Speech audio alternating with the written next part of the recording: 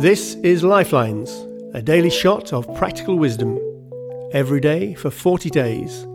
Hints and hunches on the trail of a good life. Replay the day. The Greek philosopher Plato, living around 400 years before Jesus, recorded the words of another philosopher, Socrates, when he said, "The unexamined life is not worth living." Is it elitist to suggest that people who aren't reading the latest scrolls or banging on about obscure philosophical issues are wasting their days? Maybe Socrates was exaggerating to make a point, but still, a lot of people seem perfectly happy not looking at life too closely as it passes. Some of us fear what we might find, or we convince ourselves we're too busy for self-reflection. Perhaps we see ourselves as more about doing than being. That might explain why we haven't really reflected on our lack of reflection. But many people find that an examined life can be surprisingly rewarding. Taking a moment to stop and notice what we're doing with our time. A day contains 1,440 minutes.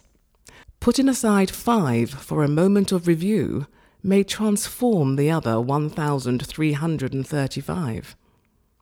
A practice like this might be called meditation or mindfulness. It might be called prayer. The Jesuits, a Catholic order founded by Ignatius of Loyola in the 16th century, picked up early on the idea of a daily playback. Ignatius created a series of spiritual exercises designed to help people deepen their experience. One of these, conducting a slow-mo replay of the day's action, can enrich anyone's life. It's called the examen, or sometimes a consciousness examination. It's a simple daily life check, the kind of exercise we can do each night before bed, reminding ourselves that this day, like all the rest, is a bit of a jigsaw. Considering the shape of some of the pieces might help put it all together. Examining our life might help shape it.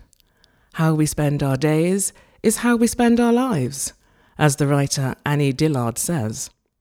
The examen has 5 steps. Give thanks. Capture some sign of hope or joy. Notice any sadness or regret. Recognize the down as well as the up. Consider tomorrow. Rewind. Hit play. Watch the day again. What was good? What was not? Examine your life. There's no test. Life is all coursework. Lifelines is also a book. Find it at lifelines-book.com. This podcast is giving thanks to Amaka Okafor and Rupert Smith, to Rick Lee and Luke Leafield, to Malcolm Doney and Avis Venning, to Rachel Blackamore and Emma Winterley, and to you for tuning in.